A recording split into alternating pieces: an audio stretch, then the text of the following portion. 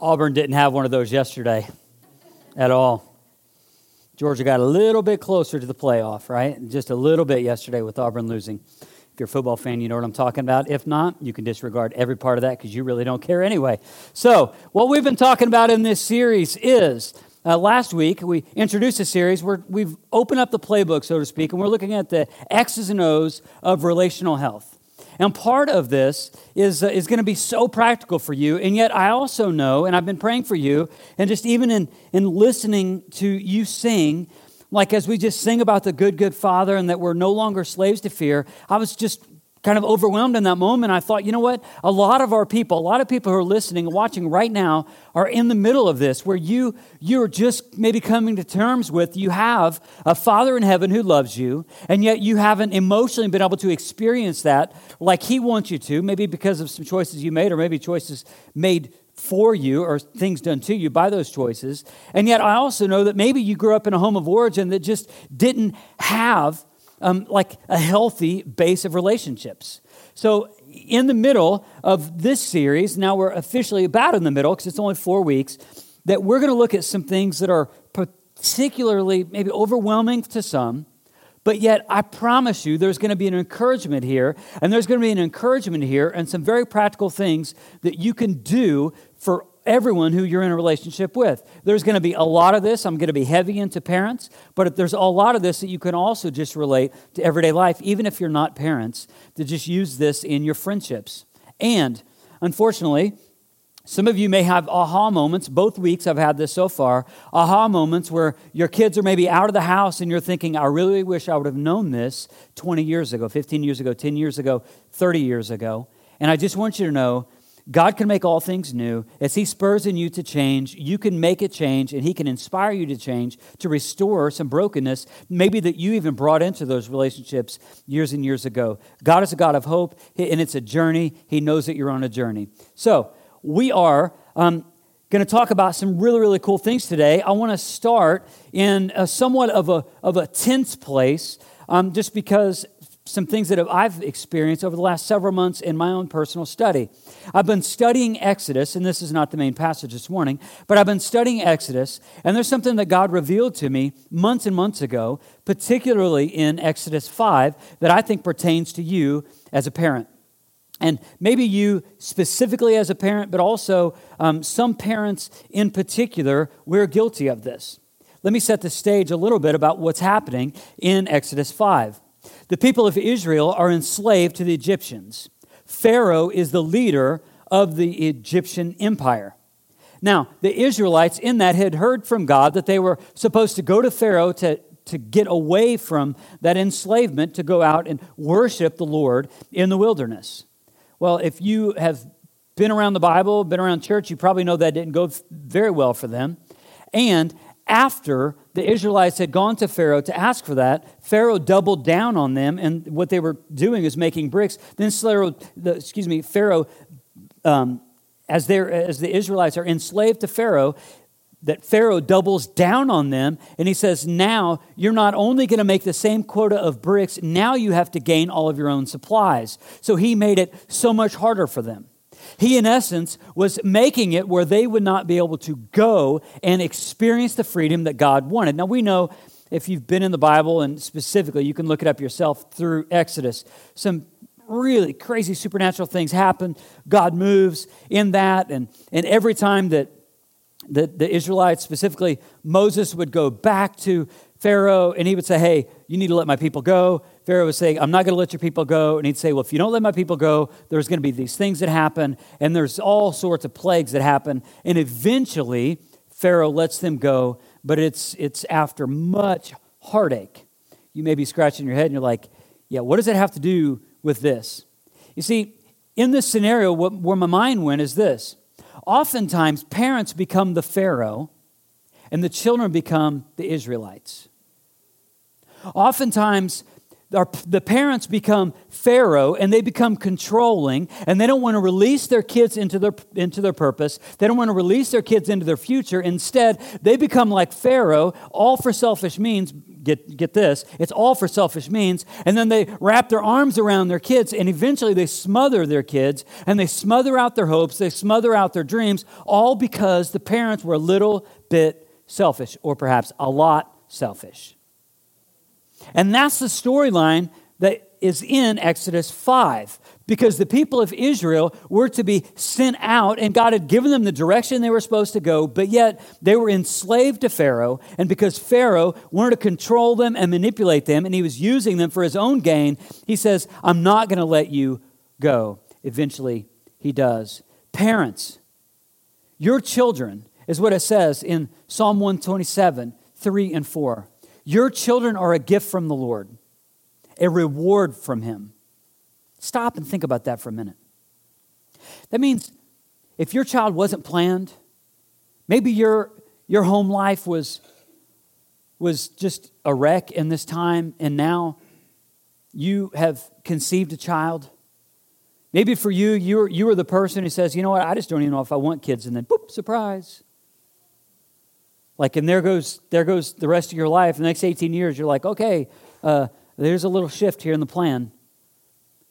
Every one of those children are gifts from the Lord. Every one. And they're a reward from Him. But get this, in the back end of this, children born to a young man are like arrows in a warrior's hands. You see, arrows, we're not in this culture now, but arrows, if somebody is to be fighting with bows and arrows and somebody's to have to ward off an enemy with an arrow has no benefit if it stays in the quiver. It has to be released. It has to be sent in the direction of which that it's supposed to go. And we as parents have to figure out the direction that our kids are supposed to go. That's one of the things we're supposed to do. Not smother them, not control them, not manipulate them, but to release them in the way that they're supposed to go. That's one of the responsibilities that we have. I'll break it down this way. We, as people, want to be affirmed for who we are. That's gifts from God, or the rewards from God. And for what we're doing, arrows being sent into adulthood with confidence and direction. That we as people want to be affirmed for who we are, gifts from God and rewards, straight Bible. And also, we want to be affirmed for what we're doing, arrows being sent into adulthood with confidence and direction. I'm going to give you a working person's definition of the word affirmation. Many of you haven't used this word this week, or perhaps ever. So I want to give you this, because then it'll give the grand understanding for the rest of this talk. Affirmation, in the way that I would have us define it today, is emotional support or encouragement. People, all people, saved, unsaved people, all need affirmation. All of us. We all need it. It's just the way that we're made. Every person is made in the image of God, and part of that image bearing is the need for affirmation.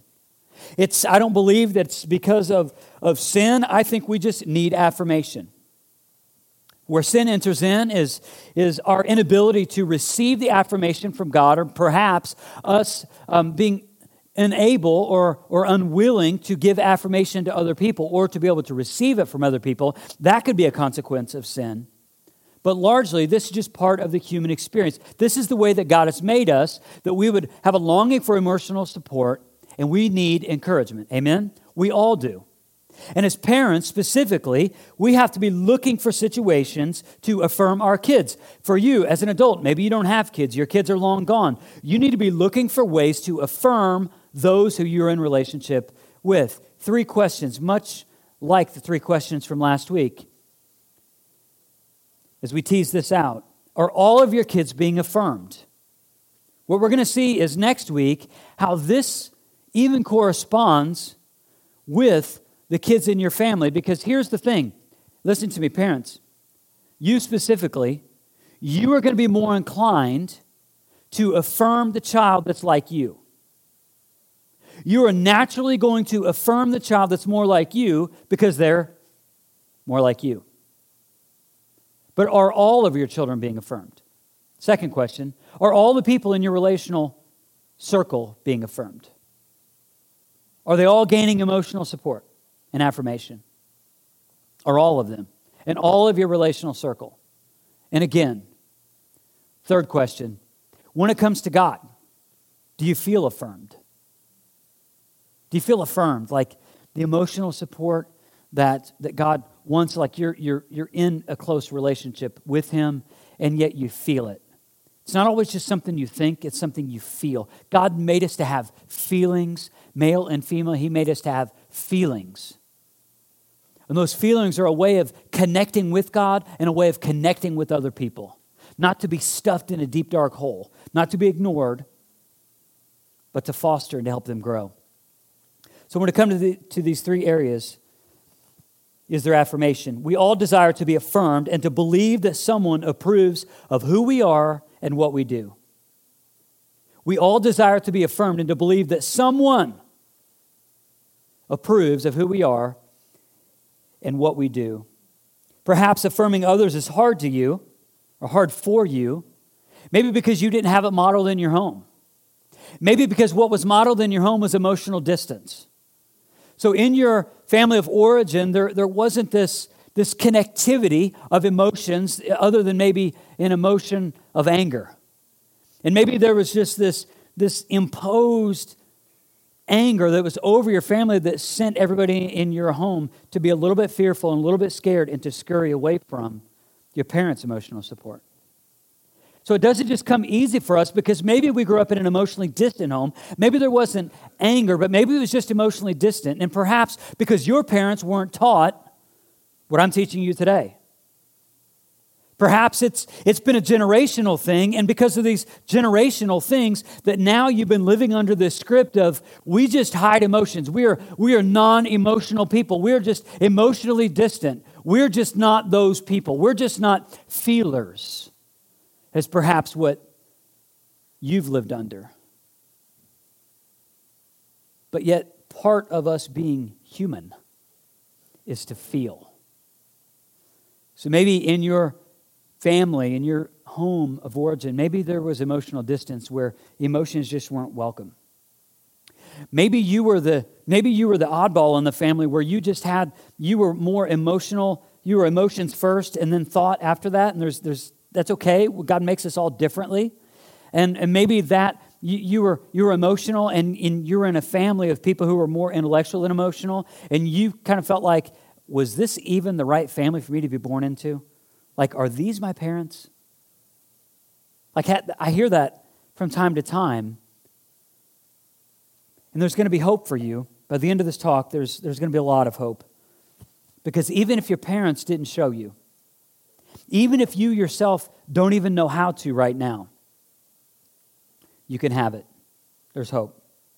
You see, when people are not affirmed, they develop some very, very bad habits. First bad habit people form if they're not affirmed is perfectionism. I define perfectionism as this, and if you struggle with perfectionism like I do, you know what this is. Perfectionism is this. It's the inner critic. It's just not good enough. Maybe you see you just see a bunch of things that need to be fixed, so you're thinking it's not perfect. Nobody else seems to care, but yet you do, and because there's this inner critic, it says, you see it, you've got to fix it. And if it's broken and you don't fix it, it's not going to be perfect. Perhaps the reason why that you have this longing and just this, okay, I've got to do. Maybe the reason why you have that is because you weren't affirmed when you were younger. And maybe now you just have this inner critic. I'll tell you a little bit of my story.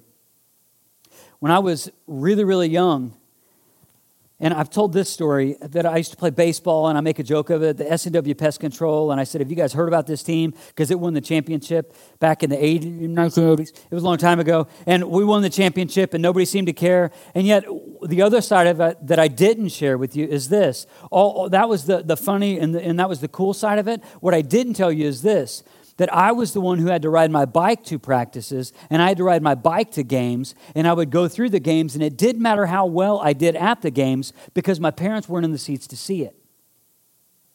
And then to follow up with that, then I rode my bike home. And then as I rode my bike home, there was an emotional distance within the home. And it's like nobody affirmed how well I did on the baseball field. You may think, well, what does this have to do with baseball? This permeated every aspect of my life.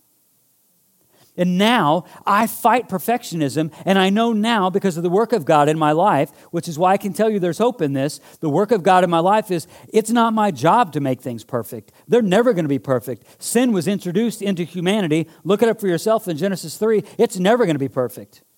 And it's not my job description to make everything perfect. But maybe for you, you have this inner critic that needs to be surrendered to Jesus. That's perfectionism. Perhaps your story is like mine where you weren't affirmed when you were younger. Another thing that people do and form bad habits is they strive for individualism or individuality and independence.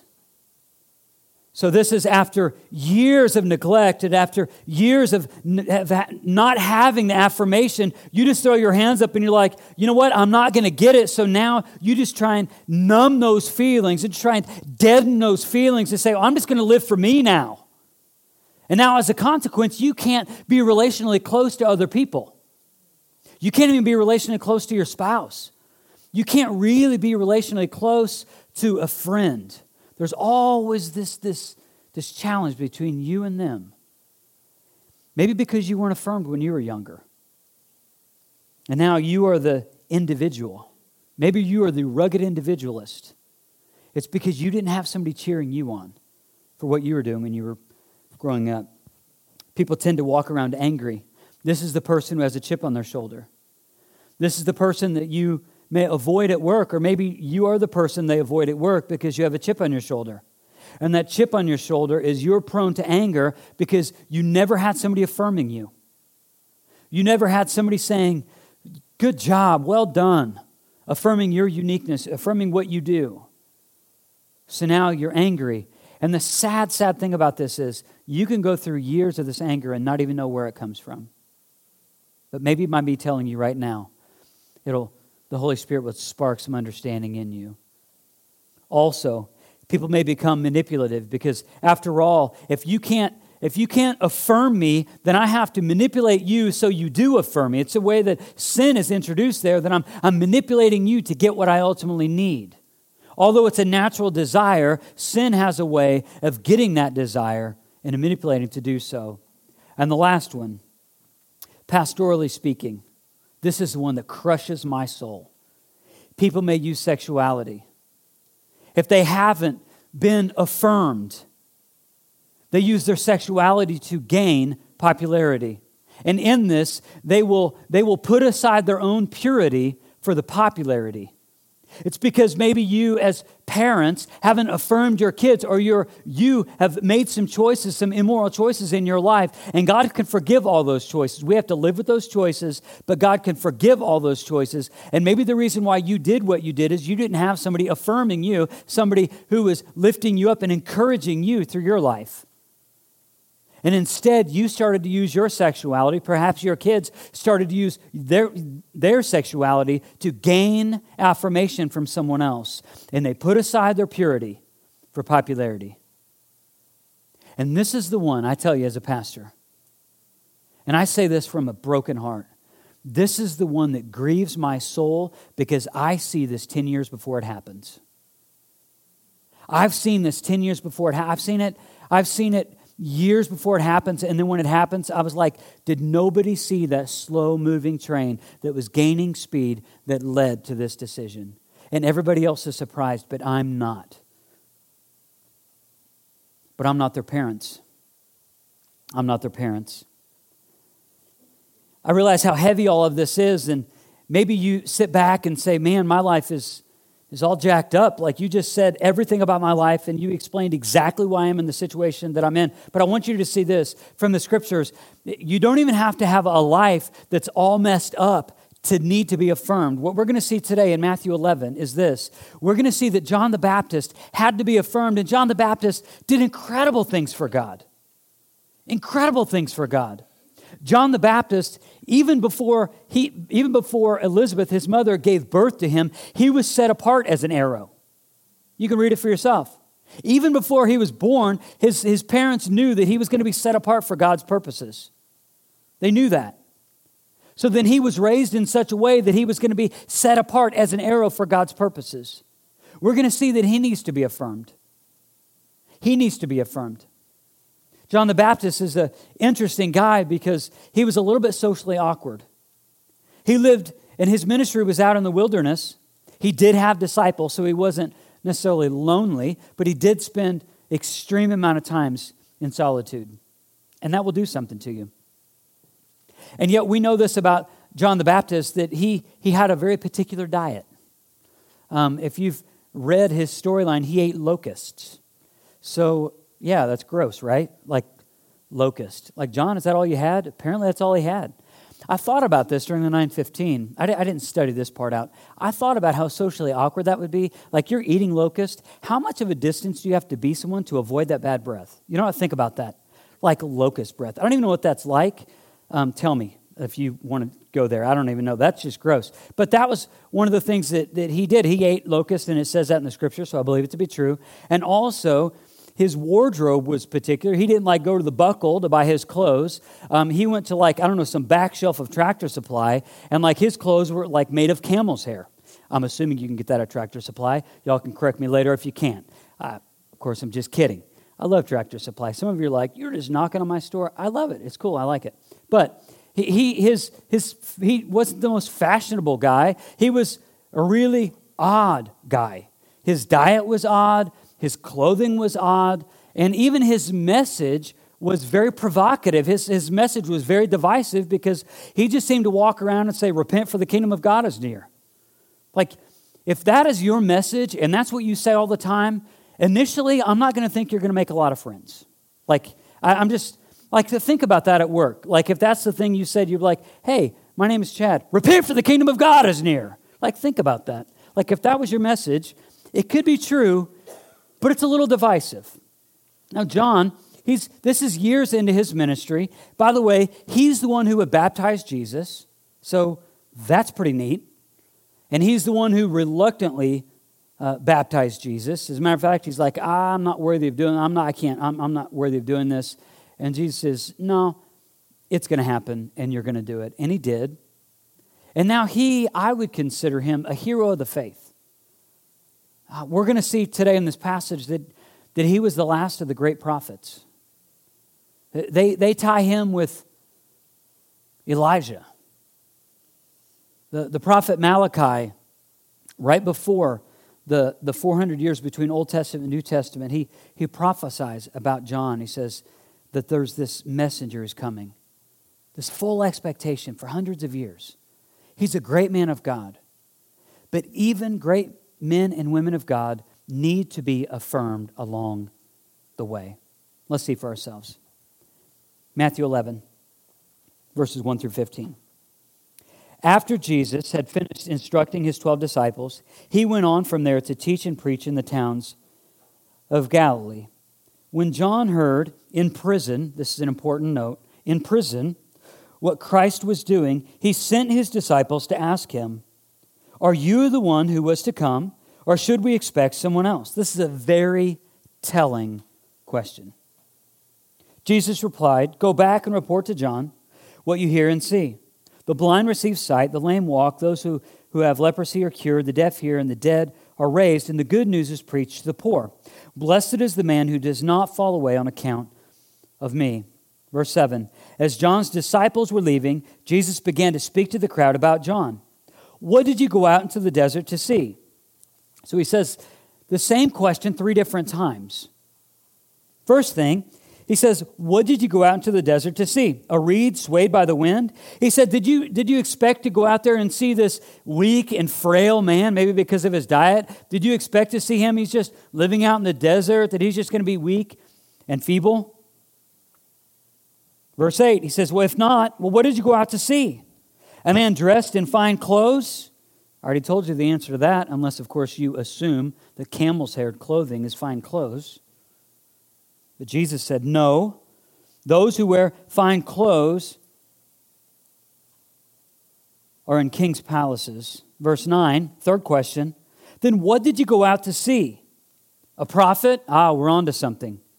He says, yes, I tell you, and more than a prophet. This is the one about whom it is written. Here's Malachi 3:1. I will send my messenger ahead of you who will prepare your way before you. I tell you the truth, among those born of women, there has not risen anyone greater than John the Baptist. Yet he who is least in the kingdom of heaven is greater than he. Wow. From the days of John the Baptist until now, the kingdom of heaven has been forcefully advancing, and forceful men lay hold of it. For all the prophets and the law prophesied until John. If you are willing to accept it, he is the Elijah, a hero of their faith, who was to come. He who has ears, let him hear. So let's cycle back to verse 1 and 2. And we're going to see that Jesus had just finished instructing his 12 disciples, and he went on from there, and he was teaching and preaching in the towns around the area of Galilee. That is not uncommon. That's just what Jesus did. When John heard in prison what Christ was doing, he sent his disciples to ask him the question. John was in prison because he was boldly speaking out against Herod Antipas and his wife at the time, whose name was Herodias. Their marriage was adulterous. It was adulterous, and it was just straight weird, because Herod Antipas was the half-uncle of his wife. And all people said, yuck, right? Like, that's just the way it is. But John, he is boldly speaking out against this nastiness and this adulterous relationship. He says, no. And one of them had just broken off a marriage just so, Herod Antipas had just broke off a marriage so he could be with Herodias. And now it's all sick and twisted. And now John is in prison because he actually spoke the truth. And they didn't like it. So they threw him in prison.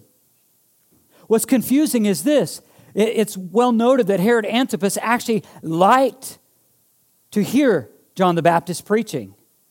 Apparently he was interested and he was drawn to John's message. There was something intriguing about it. And yet in the middle of this, now John finds himself in prison for doing the right thing. Interesting. Now he's in prison for doing the right thing, and we can actually see how this story plays out. Because in Matthew 14, 1 and 2, it tells the sick and sadistic story about how John the Baptist was beheaded. I'm not going to read all of this. I apologize for everybody who's flipping right now because I heard your pages. It was so close and tempting. You can look at it later. But he was beheaded because these same people, Herod Antipas was such a weak leader, and he was so passive in his leadership, and yet he was a tyrant. To where his now daughter comes before him, and she just flaunts herself before him, and he basically just makes this promise to her that she can have anything, like just a large amount of the empire. And she says, no, all I really want, this is a paraphrase version, says, now, all I really want is the head of John the Baptist on a platter. How sick and sadistic. So the same man could have said, no, this should not happen. This man hasn't done anything wrong. I know we disagree with him because he's been saying this, but he's going to sit in prison. He doesn't need to be beheaded. But instead, he becomes passive. And he makes happen what his daughter had wanted, his daughter Salome. And he himself is beheaded not long after what we're reading in this main passage. So it's the same prison cell that he would be in until he's beheaded. But he's in prison. It's confusing because he's in prison for saying the truth. But notice the question that he throws out in verse 3. And I said this was a telling question. Matthew 11:3. John the Baptist says this, are you the one who is to come, or should we expect someone else? Because all of John's life and ministry and purpose rest on this answer to this question. Because Now he's going out, and now there's this interplay between Jesus and Jesus' disciple. He says, okay, are you the one who's to come, or should I expect someone else? What he's asking is, and what he's needing affirmation for is this: I'm in a jail cell. My life turned out a little differently than I thought it was going to, and now I'm here, and is it worth it? And he wants to be affirmed that his life is worth it, that what he's doing is right. He's a hero of the faith, set apart from birth, from before birth, at conception, set apart to do God's work. He was an arrow, living out the reality of what we talked about in Psalm 127, 3 and 4. He was an arrow, and he needs to be affirmed along the way. And he asks this question: are you the one who is to come, or should we expect someone else? Are you the one, or should we expect someone else? Two different passages. These will be on the screen. You don't need to flip there. These are things that John anticipated. He was anticipating the Messiah to come. He was anticipating this that we see in Isaiah 35, 5 and 6. Then will the eyes of the blind be open and the ears of the deaf unstopped. Then will the lame leap like a deer and the mute tongue shout for joy. Water will gush forth in the wilderness and streams in the desert. So I expected some miracles to happen. There's going to be some signs that the Messiah is here. He had this expectation, but also in Isaiah 29, 18 and 19. In that day, the deaf will hear the words of the scroll, and out of the gloom and darkness, the eyes of the blind will see. Once more, the humble will rejoice in the Lord. The needy will rejoice in the Holy One of Israel. Like, this is what he was expecting. This is what he's expecting. And yet, also what led him to this confusion was some of the things that Jesus was doing. That we see in Matthew 9, 14, we see that Jesus' disciples didn't fast like what was told in the Old Testament law. We also see that Jesus' willingness in Matthew 9 and 10, that Jesus was willing to sit down with tax collectors and sinners. And John had heard these things, and he didn't have a category in his mind where to put them, because the expectation for the Messiah was, yes, there's going to be some healing, but it's going to be more of a political reform, a political leader, and a social leader, and social reform, and the religious leader, in all bundled into one. And yet, what he didn't expect was that Jesus would break the barrier, so to speak, in between the divine and the human, and that Jesus would be amongst sinners. He just didn't have a category in his mind for that. And now he's in a jail cell. After his message, being repent for the kingdom of God is near, wondering, where's the kingdom of God now? Look what Jesus says in verse 4. Let's read it again together through verse 6. This is how Jesus answers him. This is how Jesus affirms him. It's exactly what John needed at the moment of crisis. Go back and report to John what you hear and see. The blind receive sight, the lame walk, those who have leprosy are cured, the deaf hear, the dead are raised, and the good news is preached to the poor. Blessed is the man who does not fall away on account of me. He says, John, I am the Messiah. What you did was not in vain. It was all worth it. John, your life was brought up into the middle of this grand story, and your part is so significant that you did your part, John. No matter how this turns out, you did what you were supposed to do. Even heroes need to be affirmed. You see, John the Baptist was a great man of God. John the Baptist, he was somebody who we would think, well, especially in the Americanized version of Christianity, that he would just rely upon his strengths. But he didn't rely upon his strengths. He himself had a close relationship with God, but he still needed to be affirmed. You and I will still go through dark nights of the soul.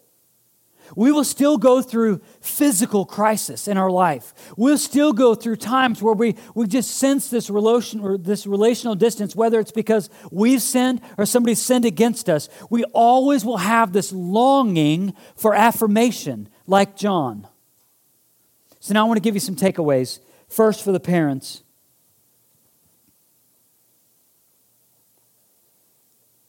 Actually, first, I want to go through this. This paves the way for the parental takeaway. The reason why we want to be affirmed. And one of the ways that we can verify that even today is this. People walk around asking this question: what do others think of me? What do others think of me? Guys, I'll prove it to you. And don't even bluff your way through this. I know you do it. Okay? Guys, when you get in a group of other guys, you walk a little bit straighter, you suck in your gut, you throw your chest out, your back's automatically straight, you have the best posture you've ever had in your life, right? All the while you do this, you're acting out this question: what do others think of me? Because you want to be seen as strong, you want to be seen as whatever the version of man is that's longing for. Ladies, you're most likely not doing that. But what you're doing is before you get in a social setting, you spend that extra 3, 5, 10 minutes in front of the mirror. Right? Just a little bit longer. It's because we're asking ourselves these questions: what do others think of me? This can be good, this can be bad. But we're asking ourselves these questions. And you know that when people have been subjected to a lot of criticism, or when somebody lacks affirmation, if they do this, if there's lying. We ask ourselves that question. We also have some telltale signs in our lives if we're not being affirmed, or if you're being subjected to a lot of criticism, which goes against the affirmation. When there's lying. And I bet someone in here can tell me, who's the first person we lie to? Ourselves. Who is it that we lie to the most? Ourselves. We can even lie to ourselves and think, you know what, I'm not lovable, I'm not likable, I'm not worthy of friends, I'm lonely, I'm going to struggle with fear for the rest of my life, I'm going to have no quality relationships, I can never be affirmed, I can never be encouraged, I can never be the parent I'm supposed to be, I can never be the man I'm supposed to be, I can never be the woman I'm supposed to be. All of those are lies. By the power of God, everything that I just mentioned can be overcome. So if there's lying, it's evidence that you have been extremely criticized, or there's been a lack of affirmation in your life. Again, if there's perfectionism, this idea I'm never good enough, I'm just never even good, the shame side. Or if there's self-doubt. This is the person, they can't be by themselves. They can't even stand by themselves. They haven't even necessarily learned how to even walk with God yet because because of the self-doubt, they're relying. Unfortunately, what happens is they find themselves, because they haven't been affirmed early in age or even in their day or in their life, they align themselves with somebody who's stronger than them because they themselves struggle with self-doubt. And when they align themselves with somebody stronger than them, the problem with this is if that strong person is ever removed, they have crippling fear. All rooted in self-doubt. All because perhaps you didn't have somebody affirming you, or you don't have somebody affirming you. And now you struggle with self-doubt. Now, the parental takeaways are this. There's 4 of them. If you're not a parent, you can tune out. You need to tune in a minute, though. For parents, affirm your kids by being emotionally present. Affirm your kids by being emotionally present. I'm going to say something firm. I don't care what your family of origin was like. Men, women, you need to be pursuing the emotions of your kids. If you don't pursue the emotions of your kids, somebody else will do that for you. Somebody else will fill that gap. Affirm them by giving them age-appropriate responsibility. Age-appropriate responsibility. Something I noted here was this. A controlling parent doesn't produce a young adult who trusts Jesus. It produces an emotionally unstable young adult who will be forever dependent on their parents. So I'll put this another way. If you don't want your son living in your house when he's 35, perhaps give them age-appropriate responsibility when they're younger. Some humor, but also true. Third thing is this. Affirm their uniqueness as image bearers of God. Affirm their uniqueness as image bearers of God, which means you need to affirm the body type of your children. You need to affirm the eye color of your children. You need to affirm the hair color of your children. You need to affirm that your children, each one of them is set apart, and each one of them has value in your eyes, and affirm them and encourage them for who they are and for who God sees them as. Not for who you want them to be, but for who they are. Celebrating their uniqueness. And then lastly, affirm them as arrows.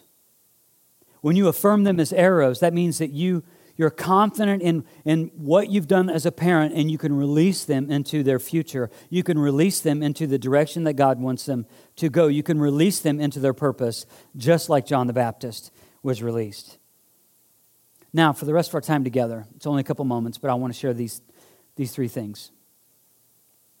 You may be overwhelmed right now and thinking, you know what, I don't even have this.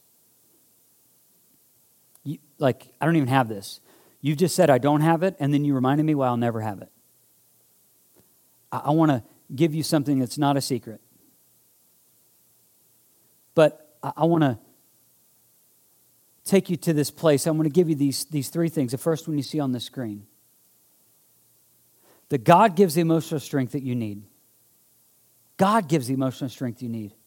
God gives the affirmation that you need.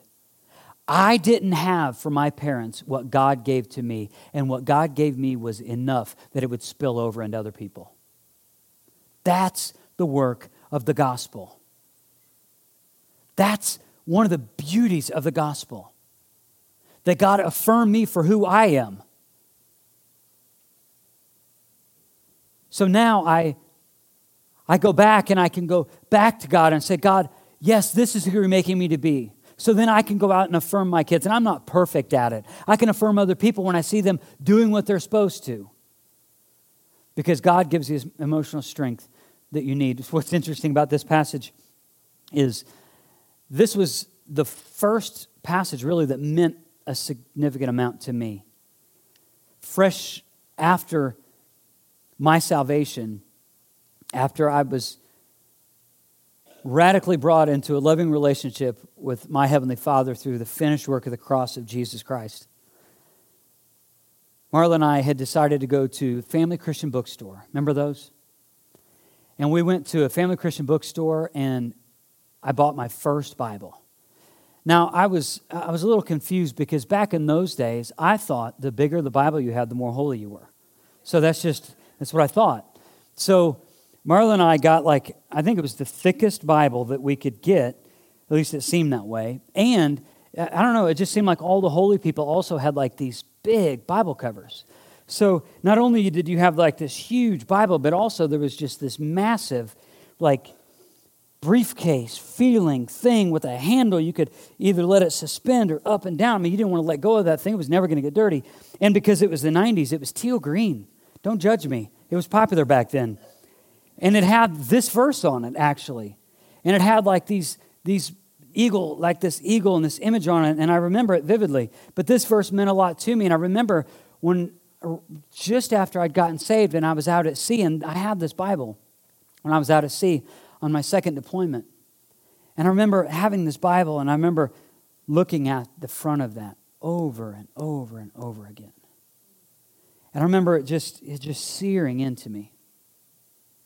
Not just the words, but what it meant.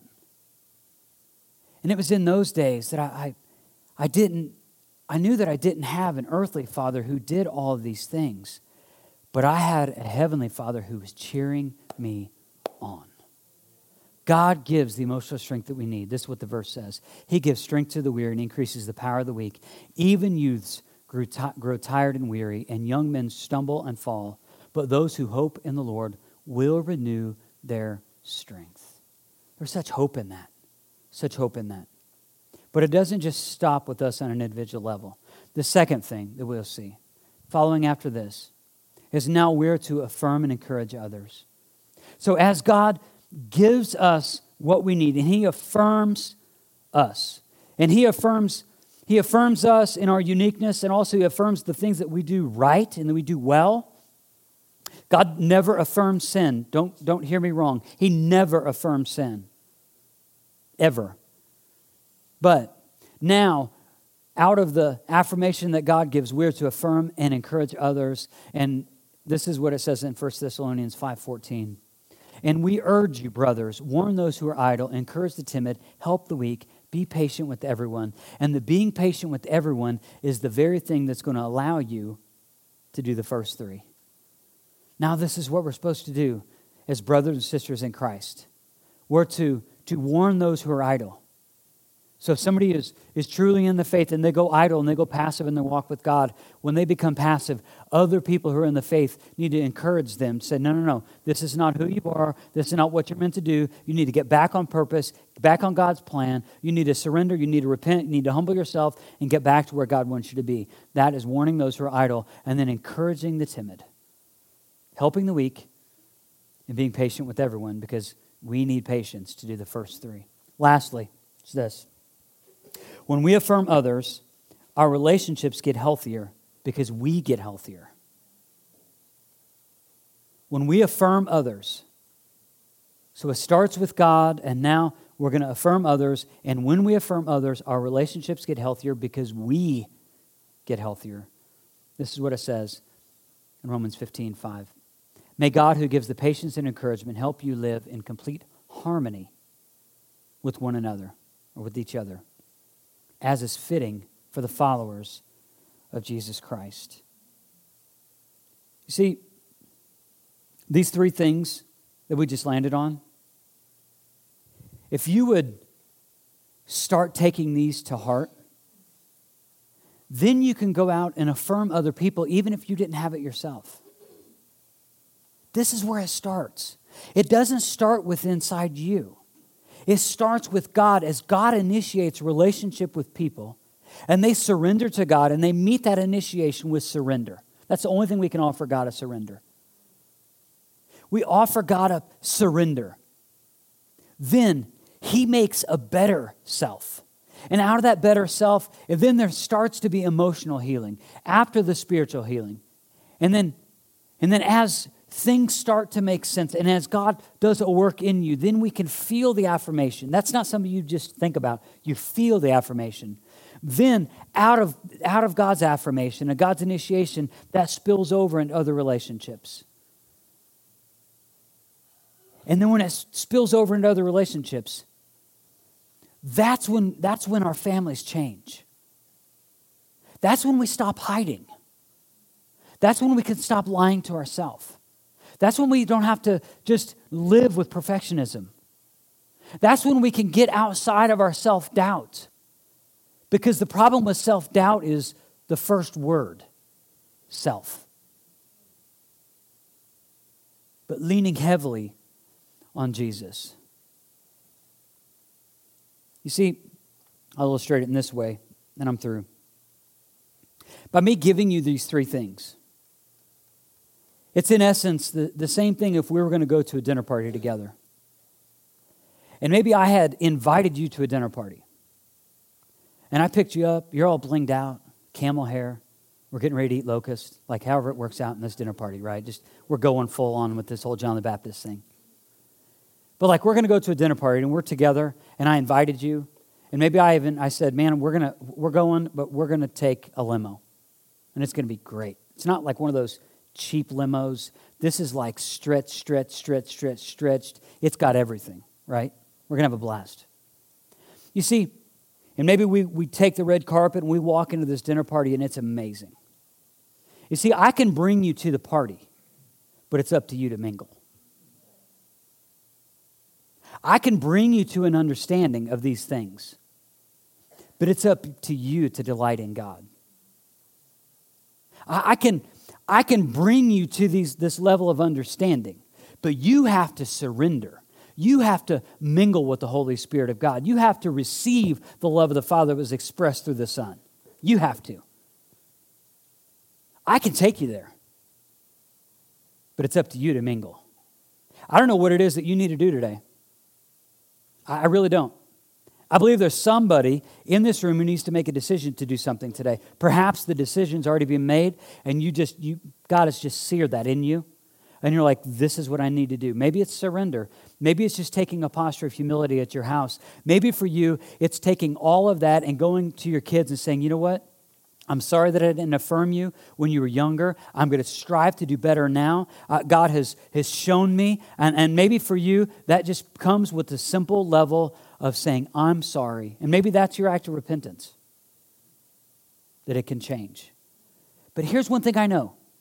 If we get this right, it can change everything about us, everything about our relationships, and that we can set an example for the rest of the community what healthy relationships look like. In Jesus' name, let's pray. Father, thank you for this day. Thank you for this understanding. Thank you for forgiveness. Thank you that, God, you've given us the pathway of hope.